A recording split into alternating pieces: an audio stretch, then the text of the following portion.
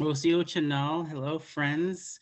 We're back for the second half of our conversation with Janene Yazzie of the Dene people out there in New Mexico this evening.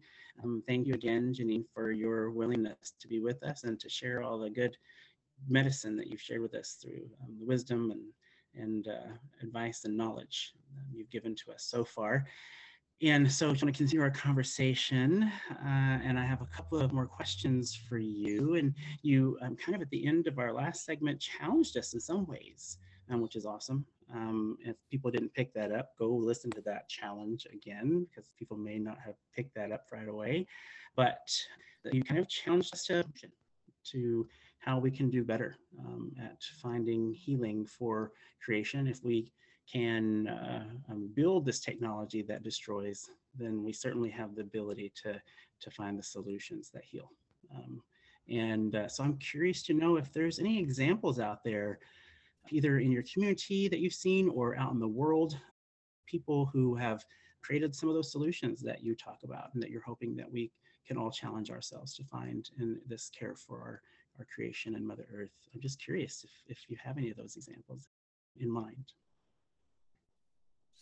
Absolutely. I think there's just some phenomenal work being done around the globe in frontline communities. And the common factor among the different projects that are going on is that they're most successful when they're community led and they're rooted in a common vision, a shared vision for the people that are directly impacted. And so when we talk about one of the main frameworks for the types of solutions that we need is rights-based approaches. It's really about centering the type of processes and protocols that need to be honored and upheld for the rights holders of a given place to even be given the space and the resources and the support that they need to come up with those solutions. And so we have a lot of different community-led solar projects, right?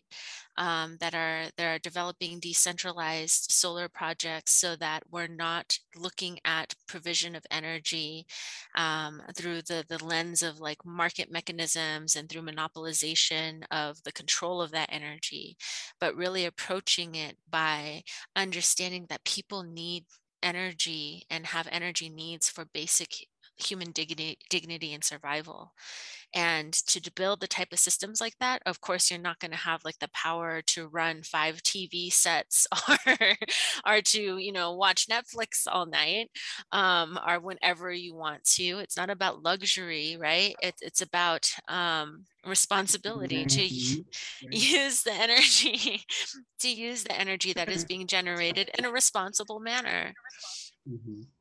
And so this is why like those types of projects always make us go back to question our values for especially around energy. Like we have to ask ourselves, what are we really producing energy for?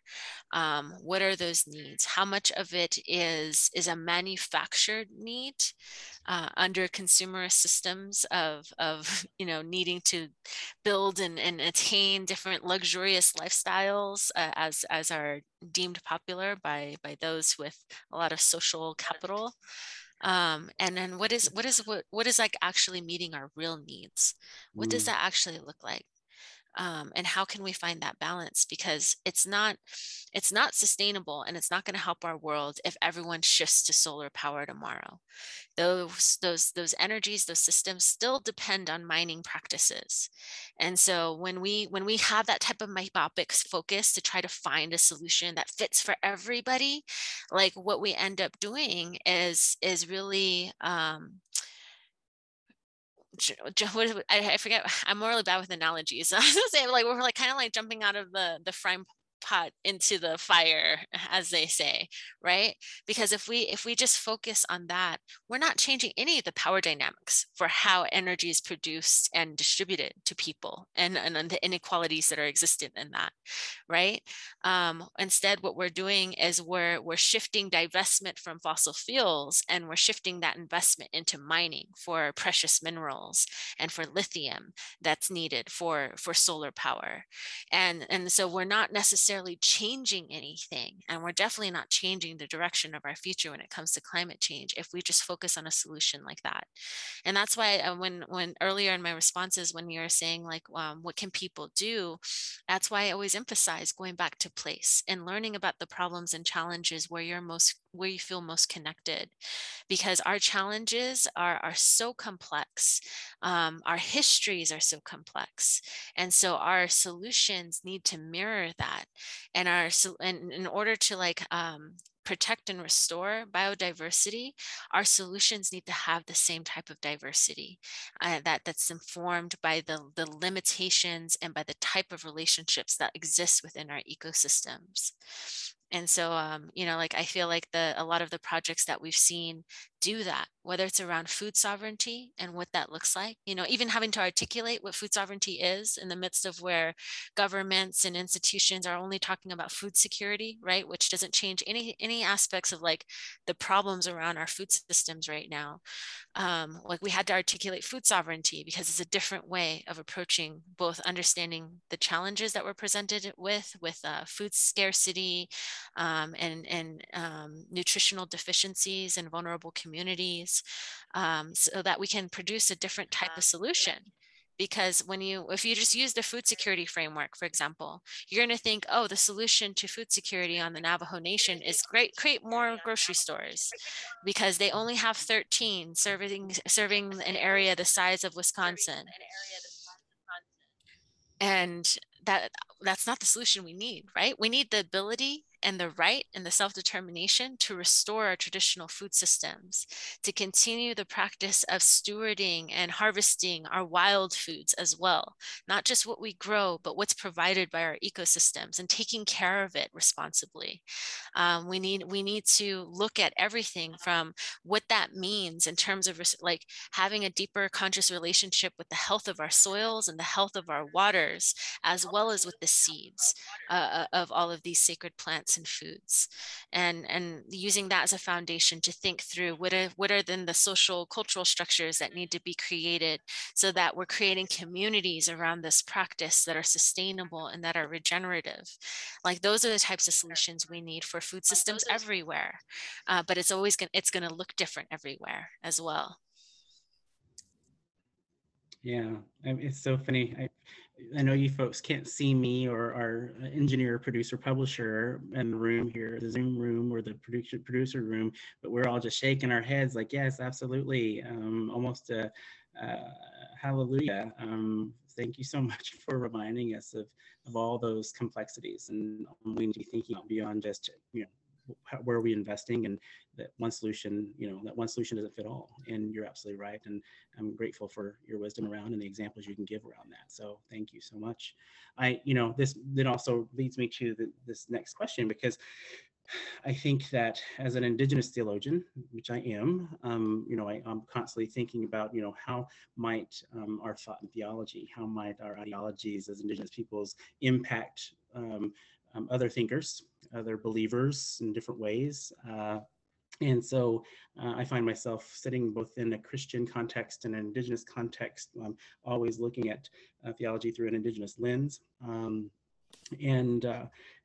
so I'm going to be bookmarking this particular podcast, because I'll be coming back to quote you in many of my future writings. So I'm excited about that too. So selfishly, that's going to happen. But also, I think about the messages that I hope to put out to other communities, especially other world religions in the future. So I'd be curious to know what you, Janene, might be able to offer, or what kind of advice or wisdom or thoughts you might be able to offer the world religions out there to encourage us or remind us that we are, that we are related, that we are connected to Mother Earth, that we are relatives of our non-human neighbors and siblings. What might you offer for us to think about in that regard? Because I think we sometimes forget about it. We sometimes forget that part of our existence. We're caught up in the next world, or the next place, which is important. But then we take advantage or or abuse what we have presently? Mm. No, absolutely. It's a very great question. And I think one that I come back to often because it's a real challenge in our communities that has very important implications over whether or not the rights that we're advocating for are going to be upheld or not. I mean, it's only been until the late 70s that we had the Native American Religious Freedom Act passed.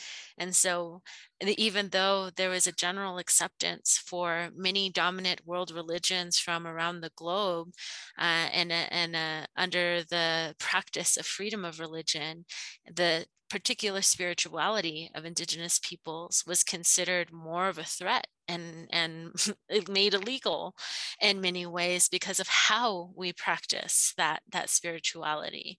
And just through the generations of colonization of different indigenous peoples from across the globe, we're all dealing with a condition right now of internalized violence and internalized oppression, because we have been indoctrinated into different forms of institutional religion, that has really honed in the message that being indigenous is backwards, is wrong, is savagery, is hedonistic in many ways. Um, and despite that, and on all of that legacy, one of the things that's so beautiful about indigenous peoples is that even though we carry a lot of pain and a lot of grieving from those very real histories, and a lot of that is being triggered right now with the continued discovery of mass graves of indigenous children who were stolen from our communities, through Catholic run and Christian run boarding schools. Actually, they were run by many different sects. We had Jehovah Witness boarding schools. We had a lot of different denominations that were carrying out this practice in collaboration with the government. So there's a lot of pain there. But despite that, you don't see calls for revenge. You see calls for healing. You see call for naming that injustice and for taking appropriate steps and actions to return our babies back to our homelands, because there's that deep need to want to address this wrong, if with the intent to overcome it and to prevent it from ever happening again.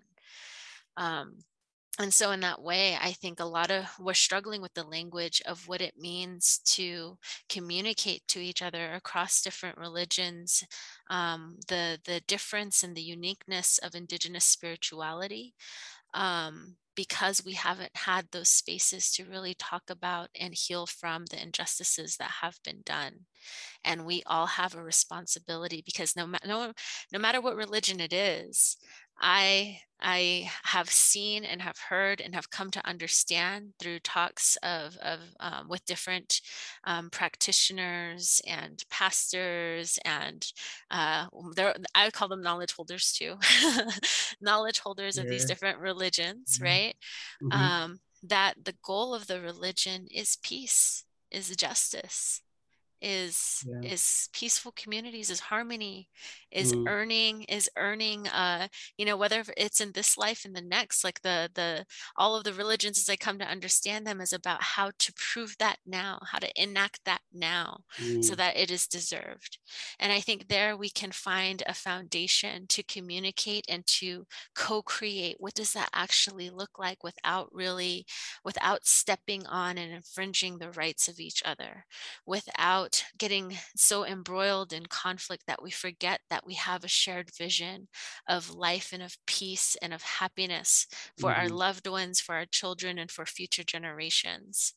And I think that if we're given that even playing like that even playing field to have that conversation with indigenous knowledge holders and spiritual leaders, it's very easy to understand why and how our spirituality, being rooted in Mother Earth, makes it possible for us to be indigenous and Christian, Mm. indigenous and Catholic, indigenous Mhm. and Jewish. Mm. Like we have indigenous Buddhists, we have Mhm. indigenous Mhm. Baha'i, we have indigenous peoples in almost every religion. I guarantee you there's a Navajo in at least all of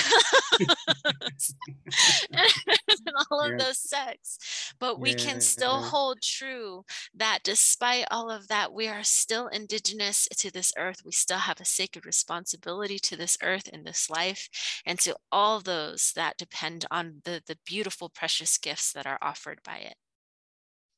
Yes. Amen, as some of us would say. Amen. Yes. Yeah. You're right on. And well, as a theologian, I want to continue this part of the conversation for about another 3 hours, but I digress. and we'll just say, Janene, this has just been phenomenal. Your gift tonight, your many gifts, in fact, are just so much appreciated, and I'm so grateful. And I suppose that what I'd like to do is maybe just as we close out this evening, is just to open it up to you. Is there anything that you think you'd like to share with our audience here at allcreation.org that might be helpful to us as we journey forward from this place? I think what's coming to mind right now and coming to heart is just the message: don't give up. Don't give up. A beautiful world is possible, and it's being birthed right now, and it needs all of us to be there to help guide it into existence. And we do that by breathing love into the work we're doing, by breathing love into the relationships that surround us, and by breathing love into ourselves, because we often forget ourselves in all of this process. And if we can do that, then we can find ways, no matter what challenges we're facing, to continue to stand in our power and bring life to the solutions that are needed for our world and our communities. Excellent. Excellent. Excellent. Well, folks, man, this has just been a very spiritual and blessed evening with Janene Yazzie out there in Gallup, New Mexico. Thank you to Chris Searles, our publisher and engineer, for this particular podcast. And thank you to all of those of you who read All Creation and listen to our podcasts, especially for this particular issue. We're excited about our guest, Janene, and all she shared. So please save this in your bookmarks to listen to again, because there's plenty to learn from. And I'm sure that we will need to review it to capture all the beautiful gifts that she's offered us this evening. And we want to say, of course, thank you to Janene Yazzie and her family for making time for us this evening here on All Creation. We're just so thankful. Thank you so much for being with us and for the goodness that we get to think about as we go to our places this evening. So thank you so much. Thank you so much for having me, Vince. Yeah. We'll talk again soon. Have a good night, everybody.